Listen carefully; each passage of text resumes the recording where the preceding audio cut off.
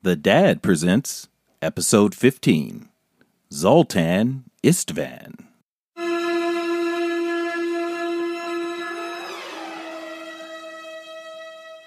It all starts right now.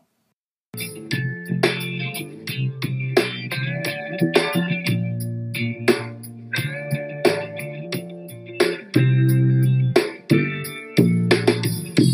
got a bad disease. People think it's okay to die. It's not okay, and we do have the tools to overcome death.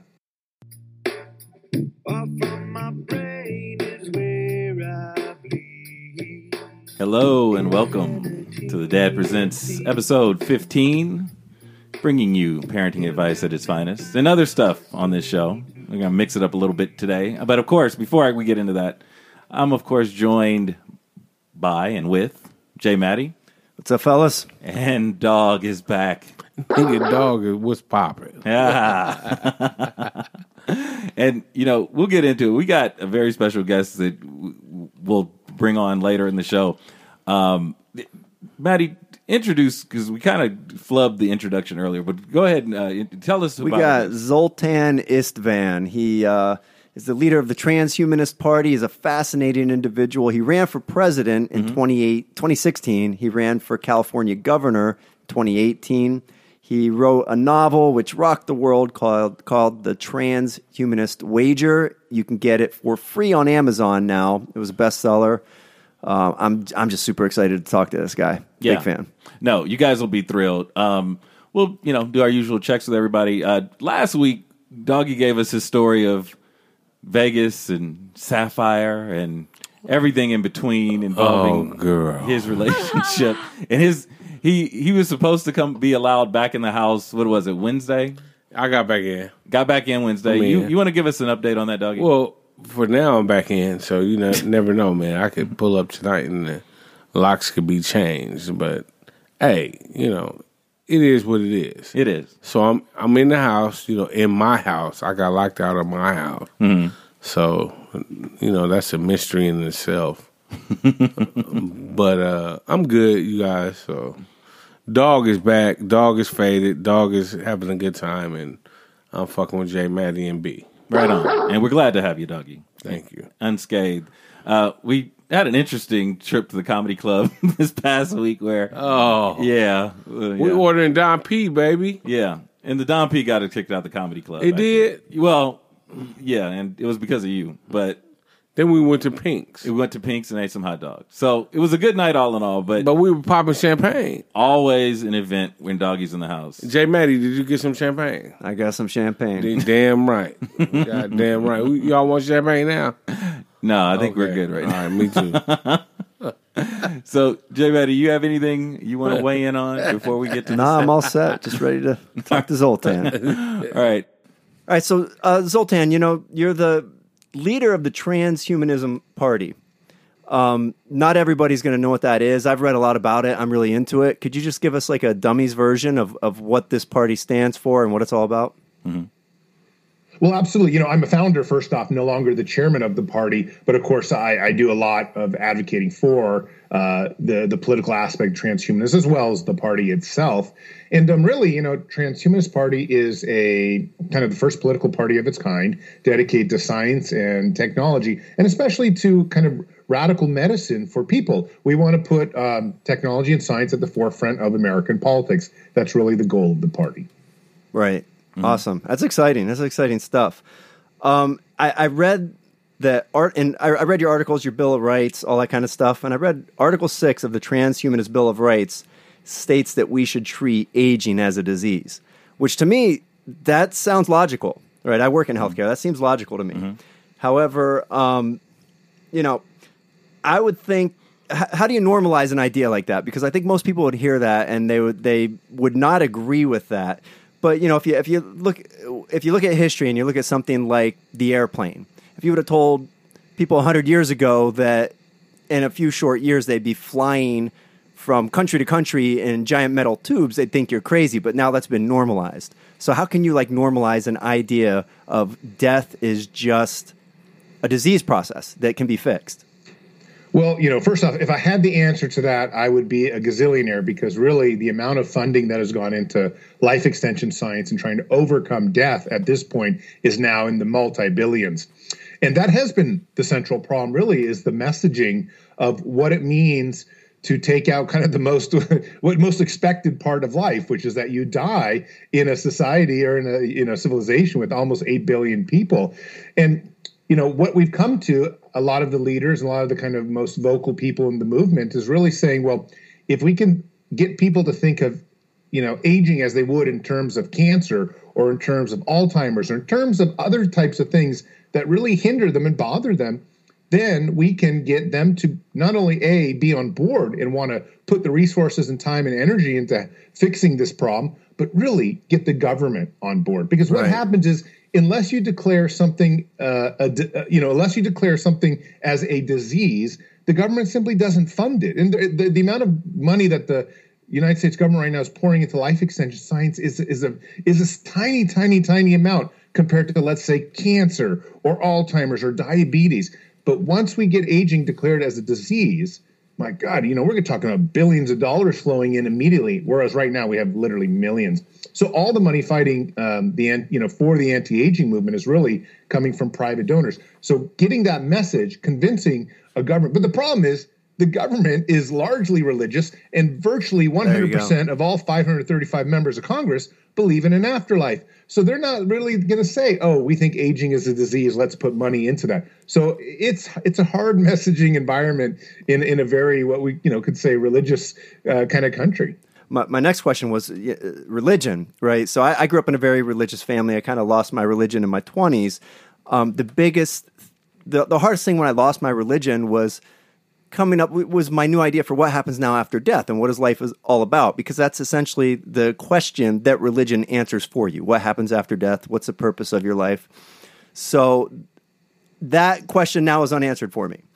Does the Transhumanism Party offer an answer to that question, number one? And number two, I'm sure you get a lot of pushback from the religious community. A lot of people would think that some of this is blasphemous. How do you deal with that? Well, there's no question that this is blasphemy. And I've said this again and again, that, blasphemy, according to the Bible, is the only sin that's not forgivable.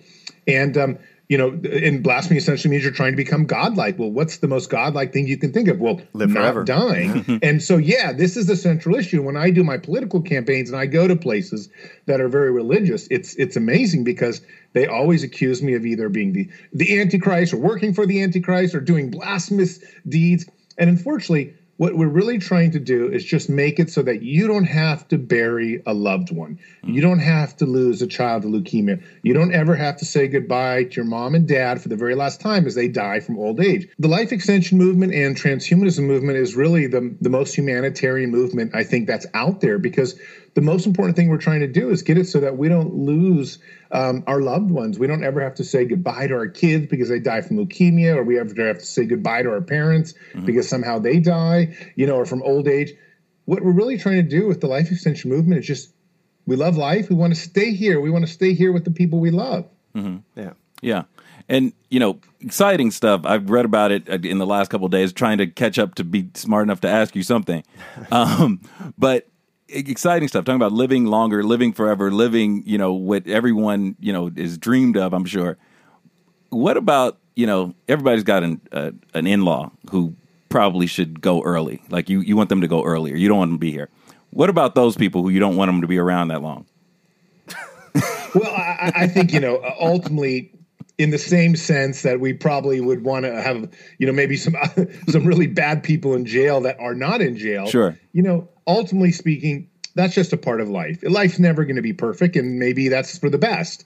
But the reality of the story is that the most important thing we don't want to do is have our life cut out early, and lose the people that we love and lose the opportunity that we have. And part of the entire, saga of life is really dealing with some of the ups and downs. That might mean people, that we don't want to live on. I get this question all the time about Hitler. Oh my God, you're trying to promote a philosophy that would get somebody like Hitler to live forever. Oh, wow. And the answer is, it's not that I'm trying to get Hitler to live forever. Of course not. Mm-hmm. But what I want to do is take the specter of death out of humanity, out of the equation of our species. And then we can deal with justice in other means. Mm-hmm. Yeah.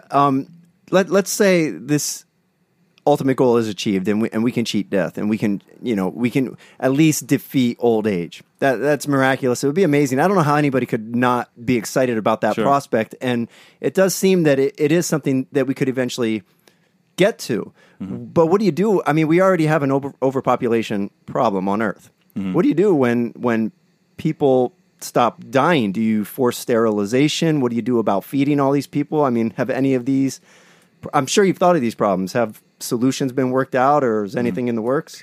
Well, absolutely. So I think the very first thing is, first off, just so your listeners know, there's no question we're going to defeat aging, and there's no question we're going to become immortal as a species in terms of every individual consciousness can exist. Whether it happens in the next 15 years or 50 years, that's the big question. And just so you know, if we can, and most scientists would say, because of genetic editing, stem cell technologies, all different types of, uploading our consciousness, because of all these different methods, most people would say within 15 to 25 years, we will start achieving the overcoming of death. Some of the naysayers will say it'll take longer, and that's fine. But just so your listeners know, if we can solve the issue of dying by 2030 versus 2050, we will save 1 billion lives. And again, this is why it's the most humanitarian movement that's ever really been, is we're actually trying to save lives here. But the bigger question, and the number one question I always get, is really the environmental impact. Is what about the overpopulation? And of course, I agree, the planet probably is overpopulated. Does that mean, though, that the planet can't have twice as many people? And the answer is no, it doesn't, actually. If we distributed resources better or nicer to people, maybe more democracy, maybe more, a better sense of spreading the wealth around, we could do a lot better job of having all these people live on planet Earth. But that's not the real answer that I usually give. The real answer that everybody has to consider is the history of the microprocessor. The history of the microprocessor says essentially every 18 months or 24 months, the thing is doubling in size and capacity, and science is getting incredibly crazy.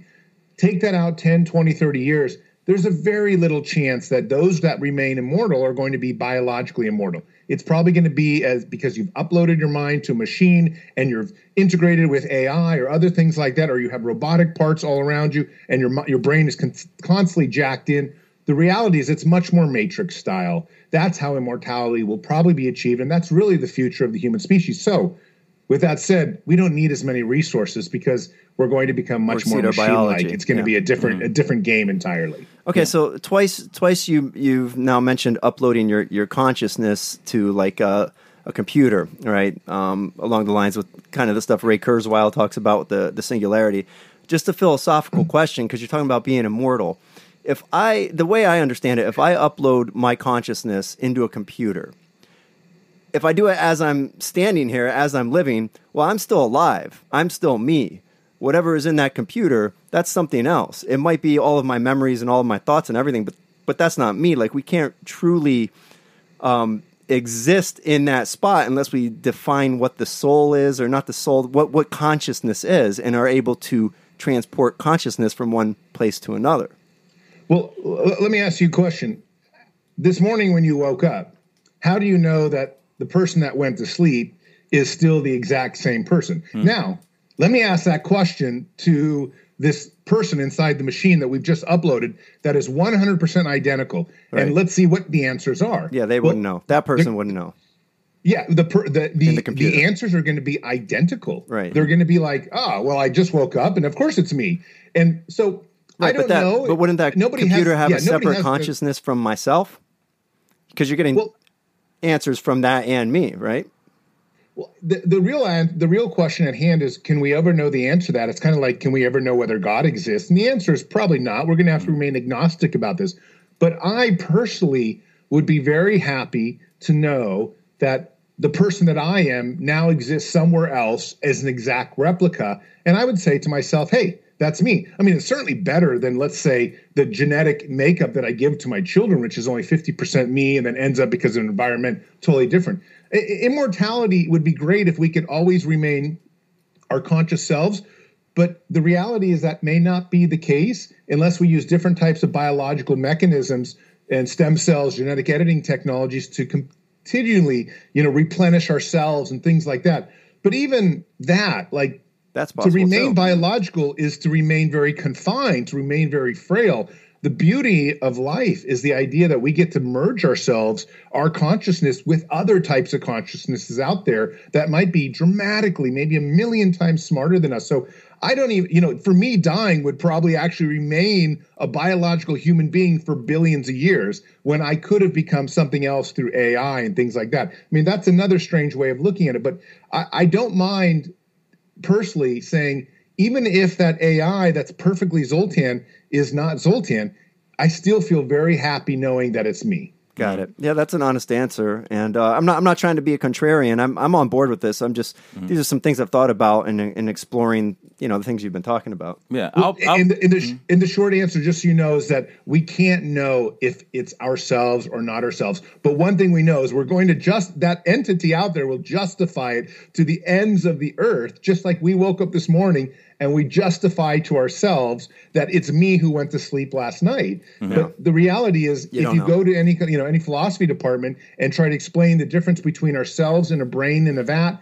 and ourselves talking to you right now on this podcast, you can't do so. Right. The best philosophers in the world have never been able to prove that. We frankly, we can't prove a ton of things. We can't prove that we're not living in a simulated universe. We can't prove that, once we die, there's not an afterlife. There's so many things we can't prove right now. So we're kind of left in this land where we just hope for the best and, take our statistical probabilities as they come. Yeah, sometimes it's best to remain agnostic in many regards. Yeah. And I'm going to play Johnny Skeptic here for a minute. So, and, you live long enough, you go through these things where you said, maybe 30 years ago, someone was walking around saying, we're going to have jetpacks in 15 years. And you just said, immortality is not that far away, maybe on the road in the next 15, 25 years. Why should I believe that? If you can give me, Cliff Notes version of why. Well, I think when we ask ourselves about flying cars and jetpacks, the reality of the story is that the reasons that those things were not developed and the reason they probably are not here, actually they are here now, of course, is because from a financial point of view, they just didn't make sense.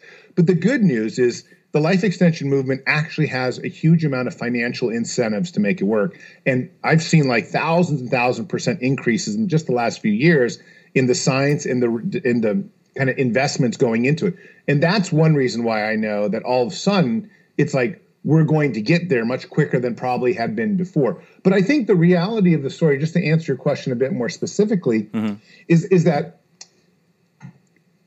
there are so many brand new technologies on the horizon. Like, for example, years ago, we thought communicating just through our interface was an absolute sci-fi concept, and now we do it. And, we thought this idea of genetic editing didn't even exist, I think, really 3 years ago in terms of how we know it. And now we have dogs with, like, super muscular legs, and in China, they're starting to already operate on human beings that are being born and having embryonic changes, genetic changes. Mm-hmm. We're coming to an age when science is accelerating so quickly. Again, as I mentioned before, based on the history of the microprocessor, the human brain has doubled in capacity over the last 500,000 years. Mm-hmm. The microprocessor has, every 18 months it doubles, or 24 months. It doesn't matter how bad Moore's law is. Even if it's not perfect, it's still doubling very quickly. Mm-hmm. And the fact of the matter is, as long as that continues, science, software, coding, hardware, everything else follows with it. And that's why science is almost doubling in every 2 years, 3 years. And even if it's not perfectly on a graph like that, there's a J curve happening between all the different technologies out there right now. I mean, we have supercomputers out there that can do 200,000 trillion calculations per second. 200,000 trillion calculations per second. We took the number one spot off from China, which did 33,000 calculations per second. That's how crazy our world is. I can't even understand that number. That's so big. That's wild. Per second. This is something very different. So we're coming to an era when science is not going to be like little leaps and bounds as we look on the internet. Every single day I turn on the internet, I just can't even keep touch with it anymore. Just today I was reading, someone said, we're now trying to use stem cells to bring back the dead. So instead of like the dead person being there, we take the stem cells and all of a sudden we like pump it into them and we hope that brings them back. That's a method I had never even thought of. And I just heard it today. It's like every single day something new is happening in the science world. And that's the nature of the 21st century. Yeah. Speaking of bringing back the dead, you wrote a really interesting article in Newsweek about this exact thing, and basically through a process of something called quantum archaeology combined with 3D printing, you're talking about the possibility of bringing loved ones back to life. Quantum archaeology, I can't even wrap my mind about it. So can you just let us know what that is? Sure. And this is kind of the frontier of the transhumanist movement. It's still a bit sci-fi. I mean, there's no real evidence that we can do this yet, but if you look at the trajectory of the two different fields involved in quantum archaeology, it shows within 50 or 100 years we might get there. But basically it says if you believe in a deterministic universe, if you believe that, cause and effect happens, and, I know some people don't and some other physicists don't, but we're not sure about it yet. The point, though, is then you can reverse engineer the entire portion of the universe, or at least portions of it. And if you can reverse engineer, you can go back in time to figure out exactly the subatomic elements that created any human being or any, in fact, a house or any plant or anything really. And once you get there, because 3D bioprinting has so quickly evolved to a point where we're already printing out cells, we're already printing out tissue of livers and hearts and things like that, we would be able to 3D print back an entire human being. And so some experts think within 50 or 100 years, this could be possible based upon the fact that we already have computers doing 200 trillion calculations per second. So it's just a matter of unwinding, reverse engineering certain parts of our galaxy to say exactly what happened to this human being, how did it get constituted, and how did it evolve? And then you go backwards and press the print button and 3D print out that exact flesh. When you talk about reverse engineering time, is that not time travel?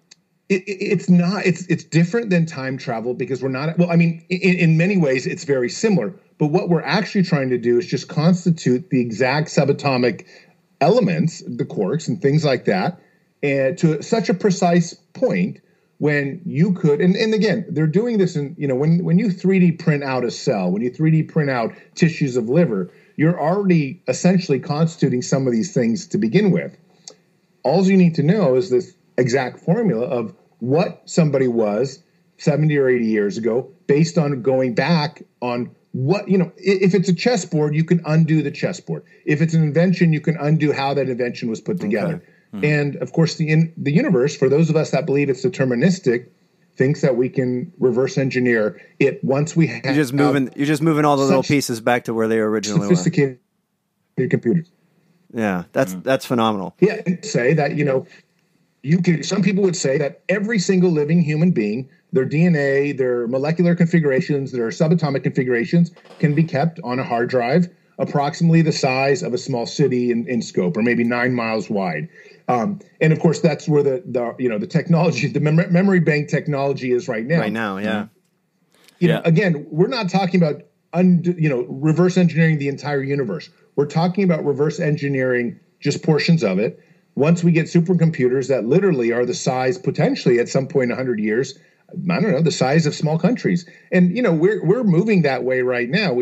There will be probably in 10, 15 years, skyscrapers that are essentially full of servers. There are already server farms all over China. I mean, these things are punching the numbers. And again, once you get enough of them punching trillions and trillions of calculations per second, all of a sudden you start getting into the ballpark where you might be able to start saying, okay, let us reverse engineer, a fly that from a day ago. And again, once you can start doing that, it's just like everything else. Okay, now let's try to do a worm. Let's try to do a cat from 10 years ago. And, whether this works or not, that's up in the air. I'm not going to say that this does, but that's what the article is about. And a lot of transhumanists believe that it's their obligation, their duty, to try to bring back every living person who has ever died. It's exciting. I want to believe. I'll tell you that. I want to believe. And it's a wild, what's really wild about it is that it's so quasi-religious in nature. I mean, we're talking about the resurrection in many ways through Jesus's perspective. And yet transhumanists who are atheists are trying to put forth the technology to do this. And so, the quantum archaeology is so bizarre because 85% of the planet actually believes in some sort of, at least believes that Jesus would have this or what if it's not Jesus, it's Muhammad or it's Krishna, would have that possibility to do something just like this. And yet transhumanists and scientists are actually working on how can we actually do this on a real material level. Right. The difference is people grew up with that kind of knowledge being handed down to them and given to them, and this is the way it is. And what we're hearing now, this is all it's sci-fi, it's new. So, but if you can make that connection, it makes sense. Yeah. And, I'm sorry. Go ahead. That's a question. Oh, okay. I'm sorry. No, and one thing I'd have, and I'm trying to look ahead to, let's say it's the year 2050.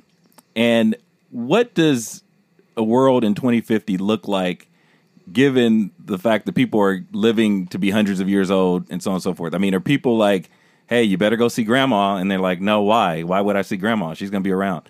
How does that work socially in your mind? Well, let me just start by just saying for your listeners that by 2050, unless the government puts a stop on it, and I'm sure they will, your smartphone is far smarter than you on every single level that's out there. So that's really important to understand. I'm not saying that that's how the future is going to unfold because there'll probably be a bunch of regulations and things like that. But the reality of the story is by 2050, there are billions and billions of devices that would have AI capabilities that are just simply far superior to us in philosophical reasoning and any kind of reasoning out probably there. 10 years away. Yes, probably 10, if not 15 for sure. But the point is, once we get to that age, we're not just relying on us doing podcasts. We now have AIs doing maybe podcasts and accelerating their intelligence every year, doubling it. Again, going back to what I said before, the human brain has increased in capacity about twice over the last 500,000 years, whereas technology is like every 24 months. So we may see this incredible J curve from some type of enhanced intelligence, and hopefully humans will learn to plug themselves in because there's multiple California companies, one by Brian Johnson called Kernel, another by Elon Musk called Neuralink, that are working on trying to connect the human brain to machine so that we can interface directly with it. So when you go to trade a stock or when you go to Google Maps, you think it. You do not have to necessarily enter anything into a phone. And registering our brainwaves and taking into algorithms and things like that is something that's already been done. The question is, how can we get that to a commercial level where you and I can do this podcast just by thinking about it, not with wires and computers and things like that. But that time is coming. So Zoltan, what happens? People are concerned about privacy just with the cell phone. What happens to privacy when we're doing that, when we're communicating just by thinking things? Is it completely out the window? Is privacy a thing of the past? Privacy is something of the past, and privacy is something that we should be willing to give up so long as the government is also willing to give it up. But that's just a political stance. But I think more generally, a lack of privacy often means a lot more freedom. Because when you know you're being watched by everyone, you may as well just do what you want to do as long as it's not illegal, because all of a sudden it doesn't make a difference anymore. Privacy is actually kind of a strange bourgeois concept that has been limiting us and making us build walls around each other so that others don't really know what we're doing. But as technology sort of has inundated our lives over the last 20, 30, 40 years, we've let down our guard, and all of a sudden life has become much more complex. Life has become much more interconnected. I'm not trying to justify social media and saying that. I mean, it comes with its own set of problems, but the reality is that our lives are far less private than they were 30 or 40 years ago, and most people would say, well, the world's quite a bit better for it. I couldn't agree more. I'm glad you answered that way. We fear the loss of privacy, but when it's gone, we're really just all more interconnected with one another and more honest with who we are. I think that makes for a better world. Of course, and the great thing about a totally non-private world is that it's very hard to be judgmental when you can see everyone doing everything. And the reason is because it just doesn't work. Privacy is what makes racism exists. Privacy is what makes you be able to get angry at the different social movements out there, whether it's transhumanism or the LGBT movement or whatever it is. When you strip privacy away, everybody is left just saying, wow, we better just get along with one another if we want to live in peace. Otherwise, it's just sort of war all the time. And that's sort of what, unfortunately, this great wall, that's what walls have done. Yep. But you start stripping away privacy, and all of a sudden, we start becoming much more comfortable with one another. I mean, it's sort of what the Arab Springs were about. All of a sudden, everyone got on the internet and said, my God, these people are voting for politicians, not having dictators. And the more you learn, the more you tend to say, wow, this is what the new world is like. Mm-hmm. Yeah, and I didn't think of that, but you make a good point. Things like, racism and stuff like that, you do get that because the walls are up, and essentially if the stuff you don't know, you fear the most. And if you don't fear it, then it's reason to believe that maybe you have a better chance of appreciating it and embracing it. So I did not think of that before you said it, but no, that's a good point. Well, yeah, and it's really interesting. Actually, the 60s is the best example of privacy that's really out there. What happened in the 60s? Well, everyone went through kind of a crazy liberal revolution. And this is not liberal in terms of politics. This is liberal in terms of philosophy, sexuality, understanding one another, love. And it was because there was just this great openness of society. But, of course, when you start trying to, bring in other people, more conservative, that put up their walls and say, we need limits, we need boundaries. Well, boundaries is the exact same thing as privacy. Mm-hmm. You strip boundaries and privacy away, and all of a sudden it's more like, wow, we can have freedoms again. Wow. Yeah. No, I'm sold. I think after this, I'm going to try to get on there, and I'm going to live as long as I can. And my bucket list is going to be my fuck it list, because I'm just going to be like, fuck it. I'm going to be here forever. Excuse the language, but that's what I'm going to say. And one other question. You mentioned LGBTQ community. You're transhumanist. Do you guys have initials? Are you TH, or is there something like that? Or because you guys got to claim it or do something. Well, right now the big symbol going in the transhumanist community is called H+, which means humanity plus. Okay. And, it means humanity plus something extra. Mm-hmm. And that's kind of a historical symbol. I got to say it is the definitive symbol. The other symbol, though, that's very important that the Transhumanist Party carries is the infinity symbol, and that's mainly because of life extension. The most important goal of transhumanism is really to overcome death. And after that, we're not really sure what we become, if we become cyborgs or robot entities, or we just stay humans and keep upgrading ourselves to genetic editing. We're not sure. Mm. But the one thing that seems to be really definitive in the community is that first and foremost, we must overcome this fact that we have to die, because it sort of makes a lot of it pointless if at the end of all this, kind of struggling and fighting and, everything else, we just have to turn into worm food. Mm-hmm. Yeah, a lot of people who hear about transhumanism and are initially put off or scared by it. One thing I like to think of is, all our grandparents have knee replacements, hip replacements. I have an artificial disc in my neck. You have a computer chip in your wrist, from what I understand. Those are kind of just the beginning stages of transhumanism. I mean, that's technology that we're putting into our own bodies right now to extend and improve our lives. So that's just going to keep improving, number one. But number two, things like CRISPR and what we've done with vegetables by, you take a little of this DNA and a little of that DNA to make the plant stronger. Has the transhumanist movement explored gene splicing and that sort of thing, rather than, robotics and whatnot? Can it be a combination of all those things? Well, it's certainly a combination. I think, transhumanism is just a word. Essentially, that means moving beyond human beings in Latin.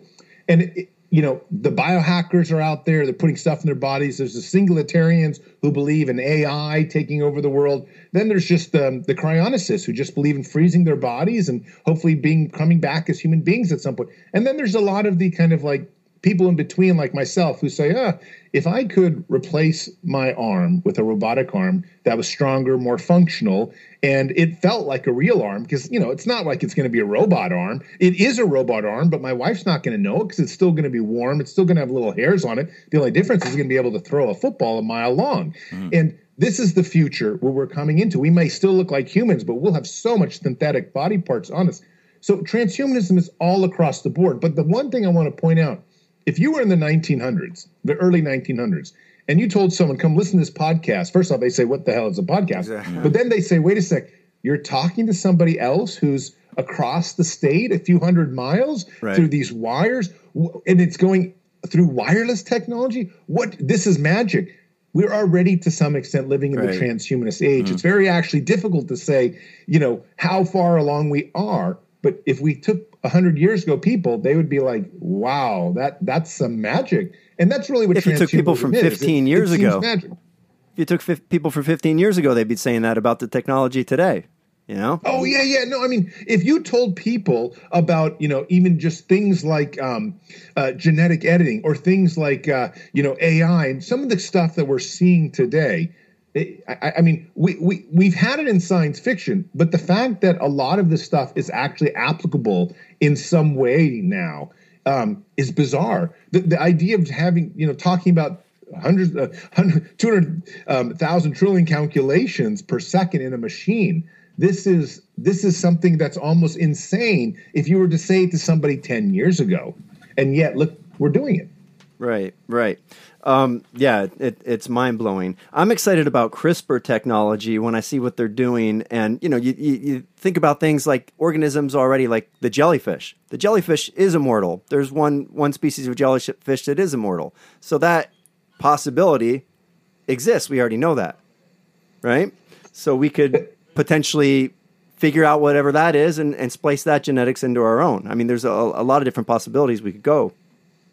Absolutely. And let me, today I had an article come out in Quartz, in case your readers want to take a look at it. And it's really one of my favorite articles I've written in a long time.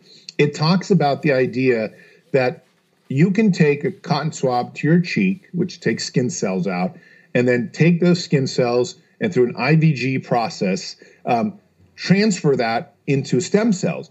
And then the stem cells can be turned into either an egg or a sperm. Wow. And it only takes one human being now to make babies. Wow. Okay, you still need the uterus. We're still about 15 years away from the artificial womb, though we're getting closer.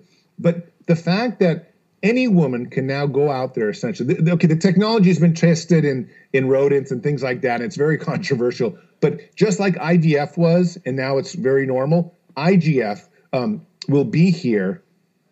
Yeah. And what I'm hearing is IGV. I'm sorry, IGV. What I'm hearing is I can replicate myself.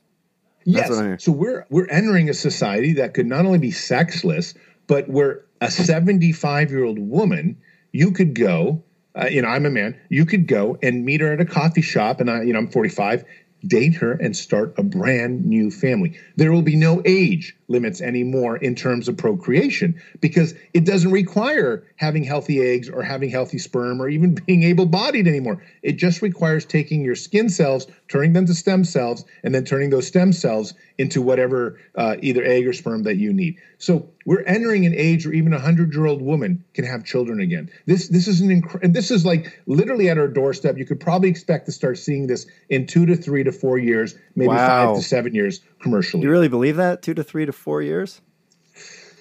Well, the problem comes really down to the controversy. I mean, this technology there's no question about it. I think the technology is essentially beyond doubt at this point. The question really is, we live in again, like I mentioned, our president, our vice president, the 9 Supreme Court justices, all 535 members of Congress, everybody is pretending to be religious, at least pretending. Pretending, keyword. We're talking about, not just a different gender or genderless. We're talking about people not even having to get married ever again. Virtual institutions completely falling at the wayside because they're not required anymore. That's how far science is taking us. So whether Congress allows some of these things, Congress will already not allow, for example, cloning. They won't allow you to do different types of stem cell genetic editing technologies. For example, that person in China, everyone called for a moratorium on it. These things exist, but we're saying no to it because we're not religiously or spiritually ready to go cross that road. Speaking of that, it's all coming. Can religion and science have been butting heads, back to the days of Galileo forever? Can they eventually coexist, or is one going to have to win out in this war? Well, that's the $1 million question. I think they probably cannot coexist in the sense that if you're going to remain fundamentally committed to the Bible, which says you must make your choices based on faith, then you will never be able to really embrace a lot of these things, because the Bible says very simply, you're not supposed to do these things with the human body. The human body is a temple of God created as Adam and Eve. Don't mess with it. And transhumanists are like not just messing with it. We're talking about the Star Wars era. We're talking about Planet Tatooine. Right. I mean, we're talking about anything that you want to be. A third arm, you got it. A tail, you got it. Do you want to photosynthesize your body like a plant to get your energy instead of ever eating again? You got it. Here's the editing, genetic editing for it. We're talking about becoming totally different types of species, hybrid species, anything that you want to be. That's what, material nature is not a human being and a bunch of DNA. Material nature is quarks, quantum, subatomic particles. If we develop the tools to combine them and make them, we can make anything. And we can make brains that are far better than the 3 pounds of meat that we carry on. And as soon as we do so, and if there's a market for it, it's going to take off. Mm-hmm. And, I wouldn't be very surprised in 100 years we have something far more like the Star Wars or Star Trek era, something like that. Yeah. The whole story of Adam and Eve was essentially a warning against seeking knowledge. Right, that's what the apple was. So. And the apples, that's what it does. It can make you into anything that you want to be, right, as godlike as you want to be. And of course, science is allowing us to do that. So if the religious people do not break down, I always say, look, and I was raised a Catholic. I'm now pretty much an atheist. But the point of the story is that you need to say, the people that believe in Jesus need to accept that maybe quantum archaeology, maybe genetic editing, maybe AI, maybe these are the technologies that God gave us. That's why I feel like maybe they can coexist. Maybe the stories the narrative of those stories can fit in with modern technology. I think the platform has a better chance of existing if you can weave these stories that people already have invested into the platform of transhumanism. No, I totally agree. And there's a ton of Christian transhumanists, Mormon transhumanists, Buddhist transhumanists. The problem, though, is really that if you use the Bible as the fundamental pillar, then the wording is quite clear. You can't do that. If you say the bigger, the broader perspective, take the gospel of Jesus, when he gets a little bit metaphysical, we are one with the earth, one with God, these kinds of things, then you can start justifying. And then I think Christian transhumanism could become not just a worldwide movement, but really the savior of our race. Yes. But, the church has been adapting its rules and laws for centuries. As we learn more scientifically, they adapt their rules to fit in, so they could continue to adapt and change those rules to fit the narrative.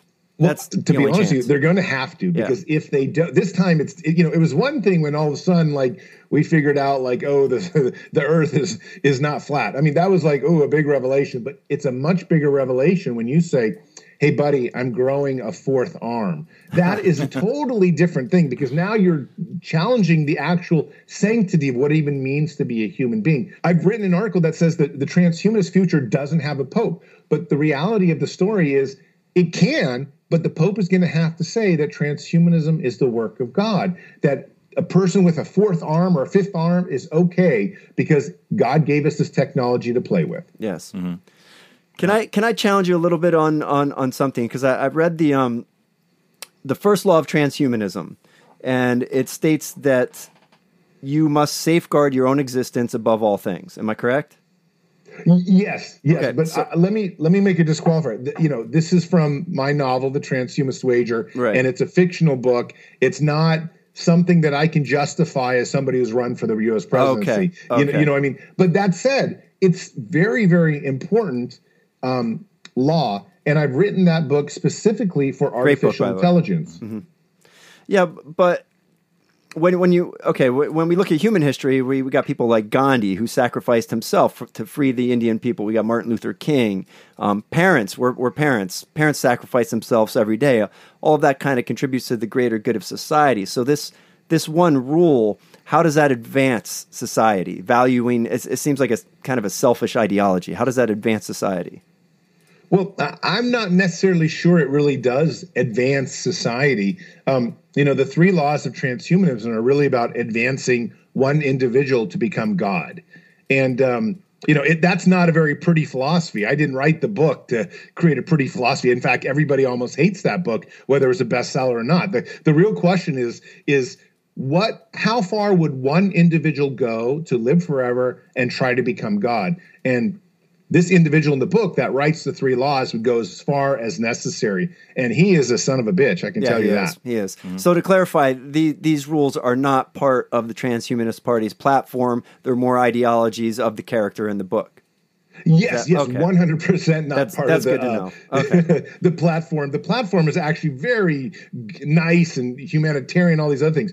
But the Transhumanist Wager, the novel that I wrote, which sort of launched my career as a public figure and also sort of changed the movement, asks everyone a very challenging question. How far would you personally go to live forever? And, this is a very interesting question because every person has a limit, almost like Apocalypse Now or Conrad's Heart of Darkness. Everyone has a limit on how far their morality goes. Well, this book was written to define the limit of one person who really, he ends up becoming world dictator and starting world wars. He doesn't care. His immortality is the first and foremost concern. Now, that's not my own personality, but it was a book that needed to be written so that people could kind of explore their own inner demons and say, well, how far would I go to live forever? Yeah, I think most people would go further than they think. The book is awesome. I really enjoyed it. It reminded me a lot of 1984, except it's a little confusing about who the bad guy is in this book. Well, that's the whole thing, though. You know who the protagonist is. The problem is you hate the protagonist, and that's what I mean. The protagonist is a little bit of a bad guy, but you know at the same time that he's a very rational, reasonable person, and it challenges people because it asks this question of, wow, he's being totally rational. He's a total dick. We know he's a dick, but he's being rational. So at what point, when it comes down to life and death, especially if you're an atheist, do you end up being a dick in order to, live a lot longer? And, I love it because when you look at the reviews on Amazon, hundreds of reviews, they're either all 5 stars or all 1 stars. Yeah, I noticed that. Because people really like it or they desperately hate it. And they write me hate mail and I get death threats still once a week about the book. But the reality is the book is designed to challenge you. It's not designed as a philosophy that you need to necessarily embrace. It's designed as kind of to lead you through this chess game and say, wow, maybe I would go this far. I would go 72% of Jethro Knights. Some people say that to me. Oh, I'd go 82% of Jethro Knights. He's the protagonist. But, that's as far as they'd go. They can't go the other. Don't you think people that give you death threats is a sign that they really didn't read the book? Yes. What's been very funny about transhumanism is a huge part of the movement has been motivated and moved to kind of almost a mainstream level. Transhumanism has grown tremendously through a lot of the really hardcore right-wing conspiracy theorists websites and personalities out there. I mean, Alex Jones loves to talk about transhumanism and to bash it. He loves to bash it. But when he bashed it to his millions of followers, people learned about transhumanism. And so transhumanism has gotten a bit of a bad rap, but at the same time, I mean, half the Google employees are transhumanists out there because, of course, they believe in modifying the human body for the greater good of humanity and for overcoming diseases and things like that. But it's a very interesting movement. Mm-hmm. Has it grown since you ran for president in 2016? Has the movement picked up steam? Followers? Oh, tremendously. And almost more importantly, and I hate to sound like a total capitalist, but it has grown in terms of finances. The amount of venture funding going into the life extension movement has dramatically increased. The amount of companies involved in things. I mean, even Mark Zuckerberg has now dedicated $3 billion to overcoming all disease by the end of century. I mean, that's transhumanism at its core. Mm-hmm. And the point of the story, though, like or hate, whether these billionaires out there, you don't have to like them. The reality is, though, is a huge amount of them are signing up and dedicating their hard-earned resources to fighting this idea of dying. Yeah, I mean, they've conquered everything else. Why not try to conquer death and live forever? You mentioned earlier that it would take about $1 trillion, you estimated. When you look at how much money we spend on war, we spent $1 trillion just on the Iraq war already. How can we get people engaged to press the government to divert some of those funds, because this, spending money on stopping death seems like a much more worthwhile cause than murdering people overseas. This question makes me so angry because it's such a simple thing. Like when I ran for the U.S. presidency in 2016, my platform was really simple. We spend trillions of dollars on the U.S. military. We spend about $6 trillion on the Iraq war. And we just need a little bit of that to make everybody in America in 20 years' time, or maybe a little bit less, to live as long as they want. Basically kill 20% less people and give that money to life extension. Exactly. Instead of fighting wars against, far off nations, instead of spending our money on bullets and bombs, we're going to spend it eliminating cancer. Let's come up with a vaccine for cancer. We can absolutely do that. Let us take away diabetes. Let's get everybody healthy. Let us come up with every kind of concoction to eliminate any disease that's out there in America. We could do this as a nation, and yet we have been convinced, because our very Abrahamic or Judeo-Christian culture, that we must die, we must go meet our God in heaven, and living our life is just giving our best here. But really, our best is not dying. Our best is living as long as we can as biological entities for as long as possible, and finding a way to really make it so that we don't actually have to ever disintegrate into whatever earth dust or worm or food or whatever it is that we become once we die. And people don't want to listen to that. I don't know why. If you let go of fear, it's really a hopeful message. Well, it's funny, I hate to say this, but it really does come down often to one's cultural upbringing. If you're more inclined to secularism, you hear this message and you think, yes, this is a very worthwhile goal. I'd like to spend some money. I'd like to spend some time. I'd like to go and take a degree in science and become a scientist to help to this. But if you're of the religious mindset, then you realize, wait a sec, I better die, because if I don't die, I'm not going to meet Jesus. I mean, we're, imagine what America is. We just celebrated Christmas. We got Easter coming up. You sneeze and someone says, God bless you. We live in a very religious culture, and that culture has taught us that we must all be deathists. We must all embrace this idea of death. Well, in the 21st century, the idea of dying is going the way of the dinosaurs.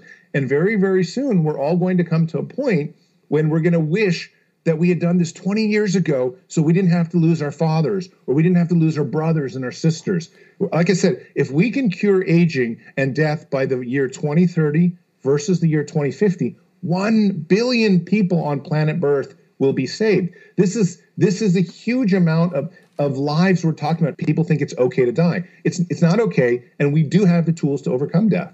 Mm-hmm. Is Donald Trump, please tell me, now this is serious, is Donald Trump going to live forever? I know. This is another question that's so funny. People go back and forth between Hitler and Donald Trump when I do interviews. It's sad that they're in the same sentence, right? I mean, this is I think of course we should offer these technologies to everybody. Mm-hmm.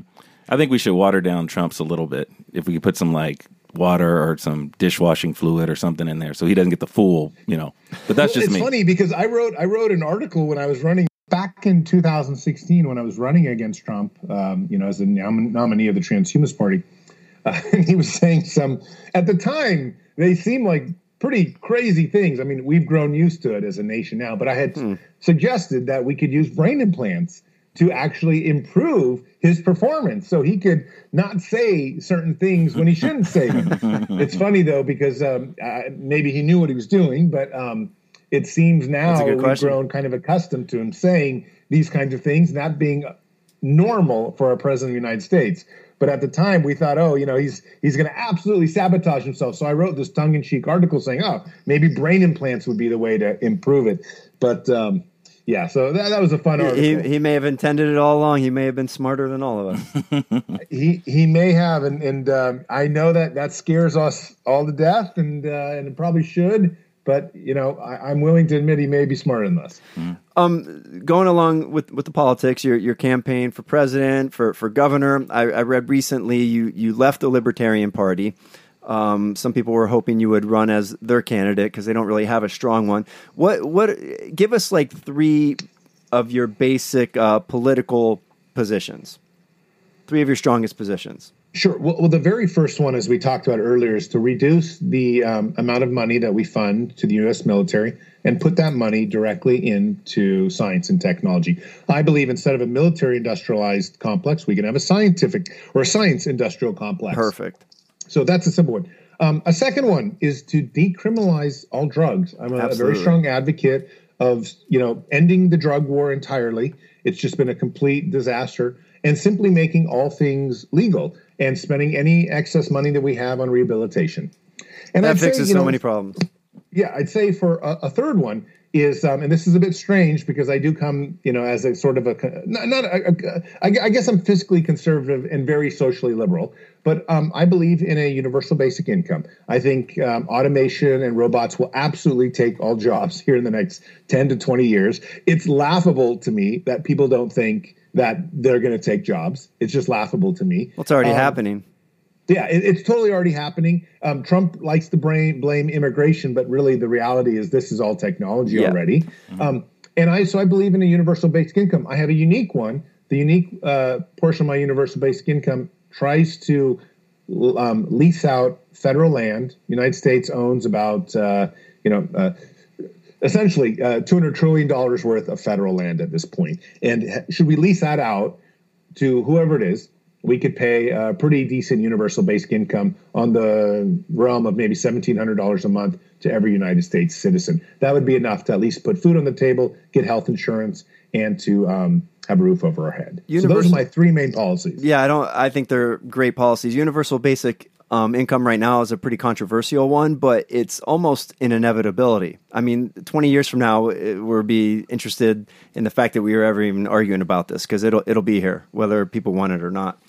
Well, yeah, people think, the world's going to continue. Capitalism is just going to go on, and they don't realize that automation could easily end capitalism, and that the money could end up in the hands of just a few very rich people at the very top, with nobody else to have any jobs, because those rich people chose to have only robots, either doing welding, serving in restaurants, driving cars, whatever it is. Anyone's job can be replaced. Even my wife, who's a surgeon, because capitalism in itself just simply can't stave off that widespread automation. I mean, this is a fundamental shift in how we look at the economic outlook of things. Mm-hmm.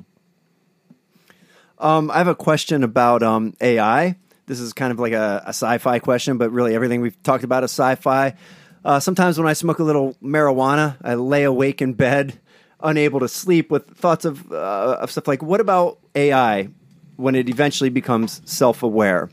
Aren't we going to go through all kinds of civil rights arguments dealing with AI? Aren't they eventually going to want equal rights to the rest of us? I think so. If we let them go unperturbed, I guess they will. But the reality is that probably governments and companies will stand up and not allow a full AI to develop that would require rights. And the reason is, how do you stop that? I mean, how do you stop that from happening? Well, I mean, the U.S. I do some consulting with the U.S. military. They will literally go and take over companies and say, if you work on that machine anymore and develop this, we will stop. And the reason is it's a national security issue. It's a global security issue.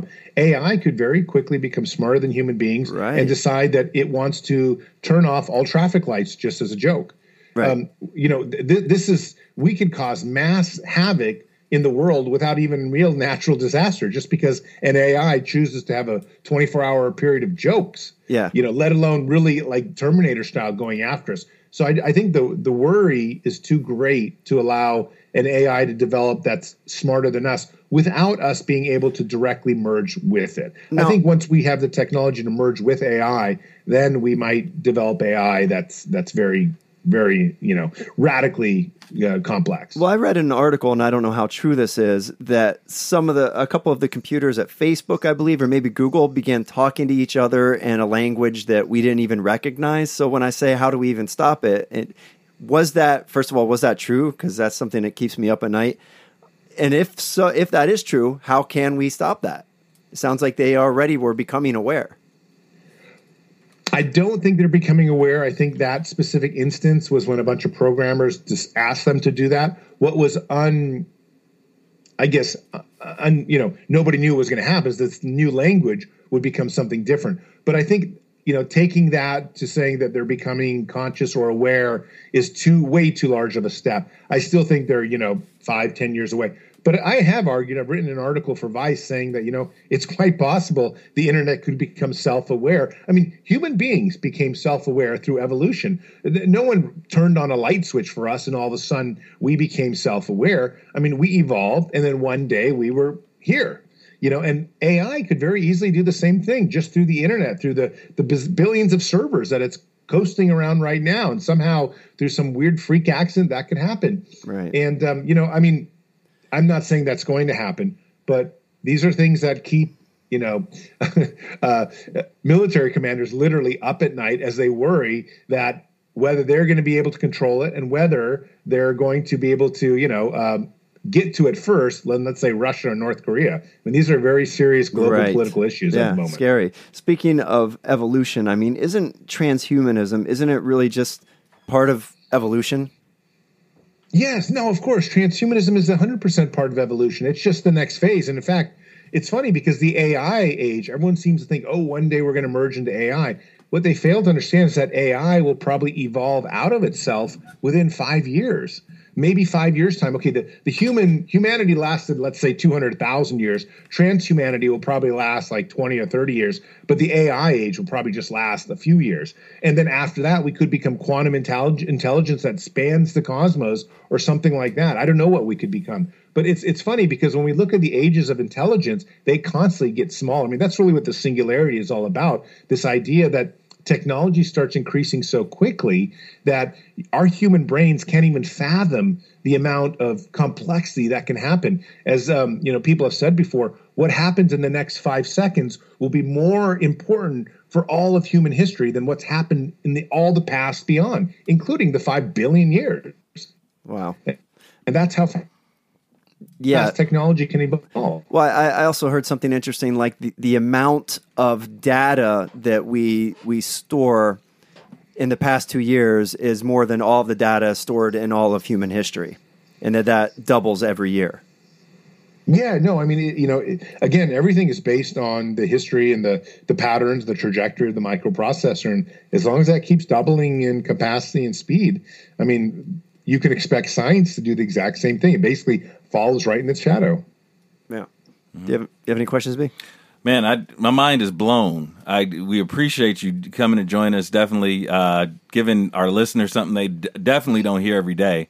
And so we definitely want to be able to look you up in the future if we want to, because we'll all still be alive, right? In the future, right? Yeah, I hope so. So we want to be able to look you up in the future for a return visit. Yeah, absolutely. Is there first of all, I want you to tell the people about your documentary so that we can encourage them to watch it. Also, is there any chance of you putting together another campaign? Is that in your future? I'm not really openly speculating too much on 2020. I am considering a presidential run, all right, but I just don't know how or why or what with who. It's a lot of work. The documentary is called Immortality or Bust and chronicles the 2016 campaign I did, largely based on this coffin bus that I drove across the nation to deliver a transhumanist Bill of Rights. Mm-hmm. And if your listeners want to learn more, just go to immortalitybus.com or just Google coffin bus and you should come up and Zoltan, and you should come up with a lot of the stories. We were honored to have people, journalists embedded from the New York Times to everyone else embedded with us on the bus as we took this kind of fun, little bit of wacky tour across the country. Yeah, and long story short, during your campaign, you used the coffin bus, bus like shaped like a coffin. I'm guessing, right? A 40-foot bus that's shaped just like a coffin, painted like a coffin. I mean, we manipulated it to look. So when you looked at it, you said, "Oh, wow, that's a 40-foot coffin." And of course, that was our way to generate attention to life extension. Mm-hmm. Because if you're driving in traffic on the Golden Gate Bridge and you got 5,000 people on it or whatever, everyone's looking at the bus. Yeah. One final question. I don't know what your time's looking like, but man, I could keep you on all night. You fascinate me. Cryptocurrency. I was on board early with cryptocurrency, so I'd like to talk about it with anyone that knows anything about it and push the idea of it. How does that fit into your platform, if at all? Well, during the presidential campaign, I was, I think, one of the first candidates to take Bitcoin. I didn't take it for my campaign because actually I didn't take funds whatsoever for my presidential candidacy. I'm not a big fan of taking money in candidacy, but we took it for the party. We were one of the very first party, I think probably the first political party to take Bitcoin. And, I'm a big fan in any kind of decentralized system, especially a currency that can make it harder for governments to control you. But that said, we went through a bit of a bubble and a bit of an explosion, and we have to see how far cryptocurrency goes in the next phase of, the next 5 years. But, there's no question that blockchain is a lasting technology that will have implications for the next century and beyond. That excites me. Ultimately, doesn't transhumanism, when these goals are reached, doesn't it ultimately crumble, along with things like cryptocurrency and the internet? Doesn't it crumble governments and countries? Isn't that when we truly become like one population on Earth? Well, I have said it again and again that I wouldn't be surprised if America and China and other places don't survive the next 50 years because there may not be such a need for formal countries. That's kind of like the pre-age, the pre-transhumanism age when, before all this globalization. I think in the future we might just have, and that's why I support open borders. I always have, I just think anyone should be able to go wherever they want to do. I don't have a very big social network, or so, I wouldn't be handing out food stamps and a lot of those things. When it comes to a lot of that stuff, I think people just need to earn their keep. But I don't want to say where people can go and where people can't go. I just simply think if you want to live in a better place, and this is coming from a journalist who's been for National Geographic worked in war zones. Mm-hmm. I just think if people want to leave war zones and come to America, they should be able to do so. But you can't get free handouts. You got to work and make your keep, and that's the way the world is. And I think it's just one world. Everyone does as they want to do, as long as you don't do bad things. Here you are on planet Earth. Welcome. See what the most you can make of it. Well, now you do sound like a libertarian. So why did you leave the party? Long question, but I'll just say, honestly, I wasn't that liked, and that's hard for me to say. But I wasn't liked enough, I think, to have a future in that party. Okay. And because a lot of the libertarians, believe it or not, are deep down Christians. And while they may merge their liberty sensing, love with their kind of Christian perspectives, you get someone like me merging my liberty love with transhumanism doesn't go together well. And ultimately, I think a lot of people just thought, wow, this guy he's not a nice guy. He's after science and technology and not the other values. And I think a lot of libertarians deep down inside are actually Christians first and foremost. So that made it very impossible for me. So the bottom line is, if I'm going to go to a party and I'm going to be hated, I may as well be hated at in the big leagues. Sure. And it kind of comes down to that. I like a lot of libertarian philosophies, and I'm not planning on changing those. But the party itself was a lot more broad than that. It had a lot of people in it that were, saying they're freedom-minded, but they're not really freedom-minded in terms of, becoming a different kind of entity. Right. I understand what you're saying about religion and how it can put some people off. And like I said, I grew up very religious. My family's very religious, but I really think many, if not most or all of your ideas can coincide with religion if the message is just put across in a different way that doesn't threaten their absolute core belief. Like the afterlife. Like maybe God's a transhumanist. You know what I mean? Maybe he is the one person who has figured out how not to die, right?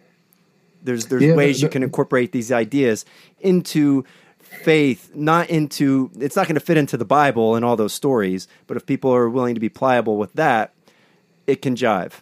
Well, and that's really it. Are people pliable or not? Because if I have a chance, I almost always take the more neutral or gentler way and say, you know what, maybe God was a transhumanist. Why not look at it like that?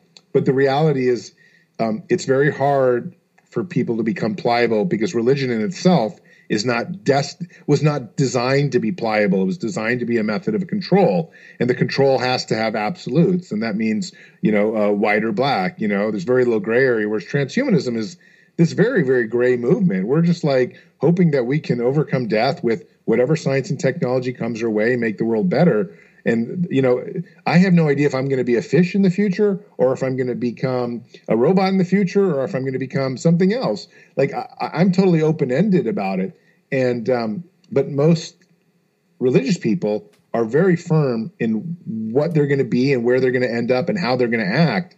And unfortunately, libertarians too, they're so fundamental. Even if it's fundamentalism with liberty, the reality is, even transhumanism is much more free in my mind than most libertarians. I mean, we really don't know what we're going to end up as. But one thing's for sure, we just don't want to die and end up as, terminal human beings. Right. I mean, most people are stubborn is what I'm getting from that.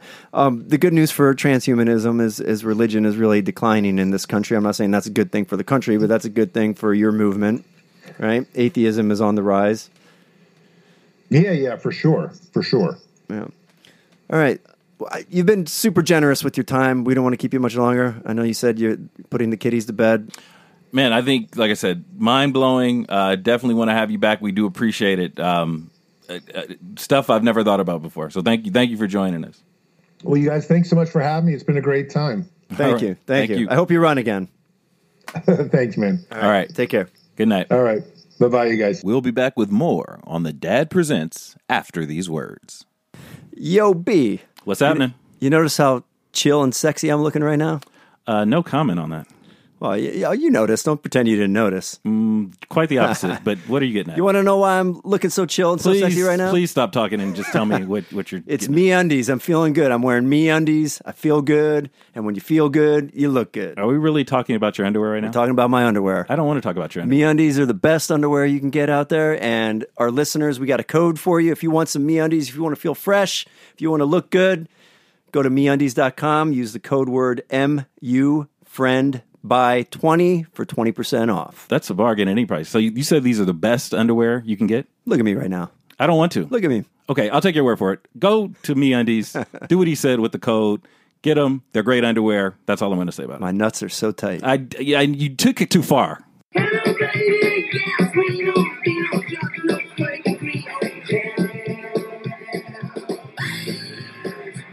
I kind of talked about this a couple shows ago.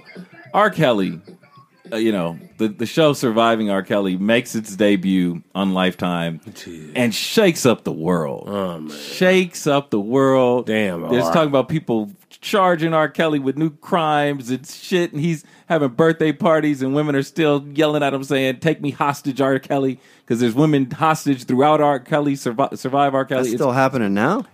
That is the most amazing thing about the show. You got to watch it, Jay Maddie. You can't. It's like when people go to prison for murder and then they get girlfriends in there. That's you know what I mean? what you have. Some people are just twisted. Yeah, but you got it. What did he say? My mind is telling me yes. Well, actually, it's but no. my body is telling me no. Oh, I don't know. I think you mixed it up. Oh, okay.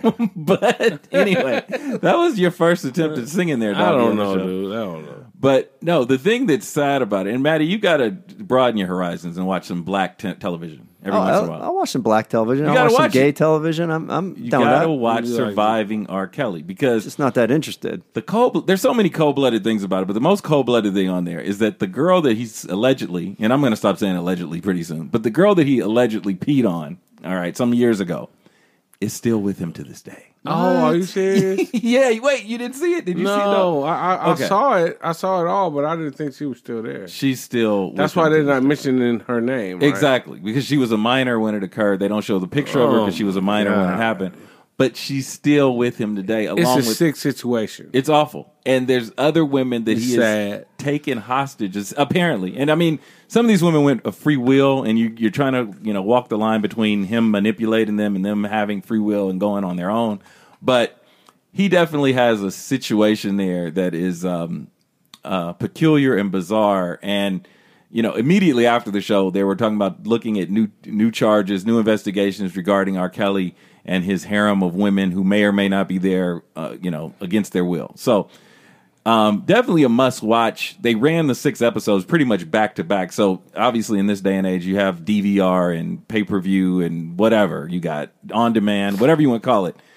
Worth a look. And it's sick stuff, folks, but you got to watch it. be one of those people. Also, Game of Thrones is coming. I know neither one of you guys watch Game of Thrones. No. Okay, but this will take the Game of Thrones. Talking about that one. Game of Thrones is coming back April 14th. Final season, right? Final season, 6 episodes, season number 8, April 14th. I look forward to being able to call white people walking in my neighborhood White Walkers. That's what I live for. So coming April 14th, I'm going to start saying that April 14th. But you have your Lannisters, you have your White Walkers, you have the King of the North, you have all this stuff coming. Get excited for Game of Thrones. And very excited. You don't sound very excited about it. Also, there's a story about this. I don't know if you saw this. This was around Christmas time or New Year's time. And, a lot of this stuff we're catching up on. Did you guys see this transgender man who got mad in the store that someone was calling him sir? And he very much still looks like a man. Wait. He's a transgendered man? I'm sorry, transgender woman. Okay. We've been talking about this stuff for 6 months and you still can't get the term. Get it right. I'm sorry, my Offensive, LGBTQ people. I'm sorry. But he's a trans woman who is upset. He goes into a GameStop and he's trying to get service, and this guy calls him sir, and he goes off. And the funny thing about it, and is there video? There's audio. There is audio. Do you have a clip? I'm going to play it. I got to set it up. Set it up. So he very much sounds like a man in this clip. So I'll go ahead and click it and play it, and then you guys can tell me what you think. Here we go. You're ready. You're going to give me money back. Excuse me, sir. There's a young man in here. Excuse me, it's ma'am. It is ma'am. I can call you politely, so you need to settle down. You need to settle down and mind your business, okay? Ma'am, once again, ma'am. I said both of you. No, you said sir. Once again, it's ma'am. I actually said both of you guys. It was just general. Right beforehand, you f***ing said sir. Sir? Okay.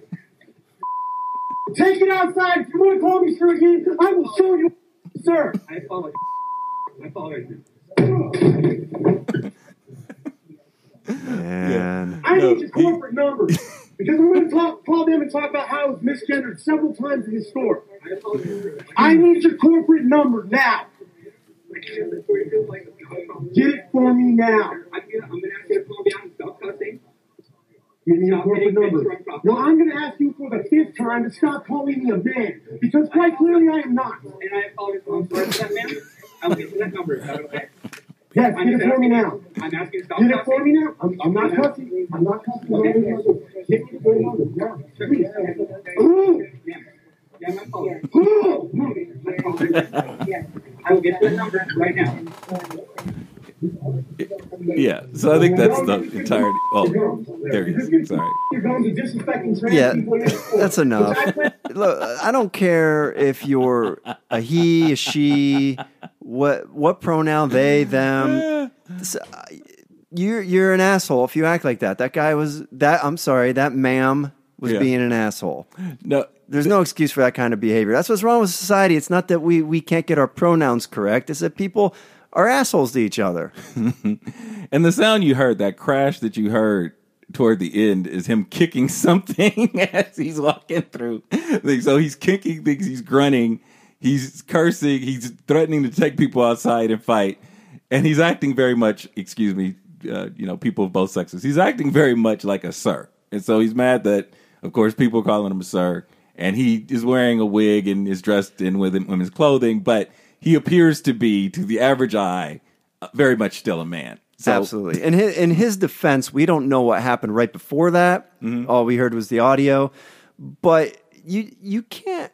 First of all, he's not helping the cause any by acting like that. Sure. Secondly, I mean, this kind of behavior should not be tolerated. That guy should be in jail for that fit he threw. He wanted the cops called because he felt like there was an injustice against him, but he was the one being an asshole. Now, talking about transgenders, we don't know all the science. We don't know if it's possible to be born with the brain of a woman and the body of a man. Sure. The science is not yet determined on that. But what we do know is that scientifically, there are people who are mentally troubled.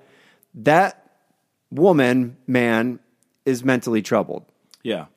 No doubt about it. No, if you're solid up in the head, you don't act like that. No, it's fun. You can't help but laugh at it because it's just has so many ironies in it, but not the best way to get your point across if that's what you're trying to express as yourself as a trans man or a trans woman, depending the situation. Yeah, and there's plenty of good examples of trans people behaving how they want to be seen out there in society. The unfortunate thing is with any of these kind of things, it's the crazy shit out there that gets the headlines and gets the attention on social media. And now everybody's going to make an example of this guy, and that's unfortunate. I think you'll like this. Have you heard of Broga? No, I have not heard of Broga. Okay. Broga is male yoga. It's a new thing that's been basically marketed for the man that has to do with, men connecting with each other and doing yoga, building, of course, your core muscles and also other things that make you strong. How's it different than just guys doing regular yoga? Is it a different kind of yoga? It's supposedly a different kind of yoga. It's and I'm trying to find the thing here. It's strong, energetic, and challenging. It combines, I lost my place here. Hold on, just that fast. Okay, yeah. It combines the best core strengthening, multi-muscle toning, and other stuff, as I lost my place. But they're offering it to men. They're making it about men and men only. Men only, okay. Yeah. So it's basically normal yoga, but for men only. Yeah, it's okay if it won't last. Well, they're saying it's okay if you can't touch your toes. So I guess that may be a problem for some guys, with dad bods, with little guts and stuff. But you have clarity enhancing yoga that is specially geared for males and functional fitness, an amazing workout. You get pumped up feeling that you get from deep flexibility and relax. Sounds a lot like yoga. Yeah. Right? Yeah. But it's being marketed to men. It sounds like guys wanting to claim something for themselves, which I kind of applaud that. Mm-hmm. But, if they took the Boy Scouts away, they're going to take Broga away. I'm rooting for Broga. Yeah. Go check out and get one of those classes. Hey, I'm all in on yoga. Yoga's a terrific thing I think all men should do it. It's helps with all the aches and pains. It gets you stronger. For a guy like me who's got artificial discs and 24 plates in my neck, it's the one thing that really helps me. Gotcha. I'm all in on Broga. I'll give it a try. All right. We will look into it. Maybe we'll sign up for classes together. Or is that gay? How you doing? It's only gay if you try to fuck me. Okay. Definitely not gay. No. All right. Smart Ass of the Week. This is a new little segment I put together. And this is a headline that I think you'll appreciate. A man is arrested, of course, in Florida, because that's where all of this shit happens. He tells his neighbors that he's going to kill them with kindness. And then he appears at their home with a machete that he named Kindness and stabs one of them. Oh, wow. Now, minor injury. That's why I could laugh. I think he cut a guy on his hand or whatever. But my question here is, because he's clever, does he get less prison time for that? I mean, because that's getting creative, I think. It is definitely creative. I don't think it gets him out of any prison time, but that's very creative, especially for a Florida man. Yeah. So, and Florida man, if you watch ATL, is real, apparently, because that's how every headline starts with people from Florida. Yeah. Going to Ohio, where now, we go from Smart Ass of the Week to Dad of the Week, because, this is the Dad Presents and a parenting show occasionally. Mm-hmm. This is the Dad of the Week. And this happened during the holidays, but we were saving it. An Ohio dad, this is what he did. He booked himself on 6 different flights so he could be with his daughter on Christmas. His daughter's a flight attendant. Yeah, I heard this story. That's beautiful. No, I think it's a good story. It's a good sort of feel good, and I thought we'd, sort of wrap it up and feel good about that. It's a beautiful story. It's wonderful. Though I wonder, the daughter, like I love my parents. My parents are awesome, but if I was on, you're at work, she's at work. Mm-hmm. If my dad decided to come and hang out with me for 16 hours of work, though I would appreciate the gesture, I'd probably be a little annoyed. So I wonder how she actually, not what she said about it, but I wonder how she actually felt about it. Yeah, but hats off to him for trying and getting out there. Nice job, Dad. I salute you, Mr. Ohio Dad. Well, Doggy was here for a little bit, and then he left. Oh, wait, he's back. So do you want to say, I think, because we taped this show in reverse sort of this time. Doggy, do you want to say goodbye to the people? Yeah. All right. So, ladies and gentlemen, Dog, everyone. Hey. Making a reappearance. Goodbye, everybody. This is Dog. You know, I'm faded. I'm trying to make shit happen tonight. There it is. I'm sorry that I'm not interacting like I usually would be. I'm faded tonight. Like you guys are getting the real Dog tonight. Not much different from the previous. I love everybody, and that's about it, J Manny, right? That's about it. That's beautiful. Other than that, all right. Everybody loves Dog. Everybody loves Dog. Remember that. All right. Well, J Maddie, you have any parting words of advice? no, there's a lot going on in government I want to talk about, but I think we can save that till the next podcast. Again, I want to give a shout out to my good friend Paul Lemire, musician. He helped facilitate the podcast with Zoltan. So shout out to Paul Lemire. If you guys love the singer-songwriter kind of stuff, check him out on SoundCloud. He's the best. Awesome. And speaking of our next show, next guest, and we teased it a couple weeks ago and our schedules got screwed up. Aisha Deal will be co-hosting with us, our first female co-host. We're going to let her kind of sit in here with us and tell us what we're doing wrong. She hosts, the podcast Shit Women Think About, and it's going to be interesting. So tune in there. We'll be back next week. Take care of yourselves, take care of your kids, take care of your families. Send your parenting questions. Damn, that was quick. Yeah, I know. It was a quick one, dog. Facebook.com/thedadpresents. Shit. All right. And thank you. We'll check you guys out next week. Love you.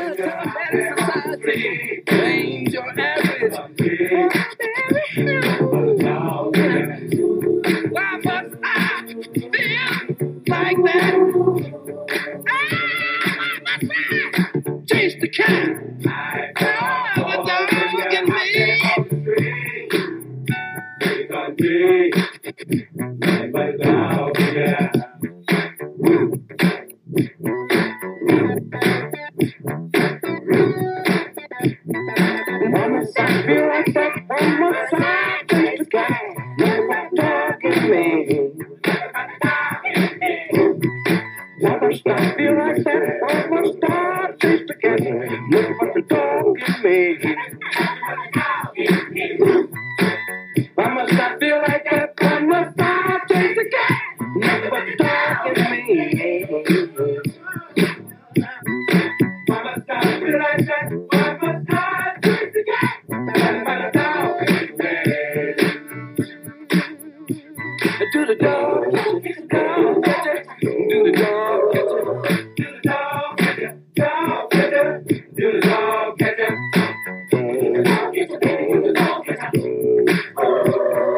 Why must I feel like that? Why must I chase the cat?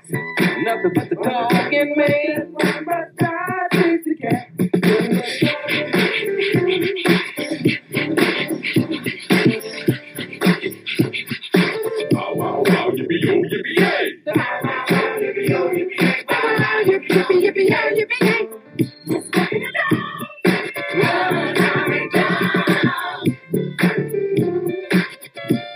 Futuristic power.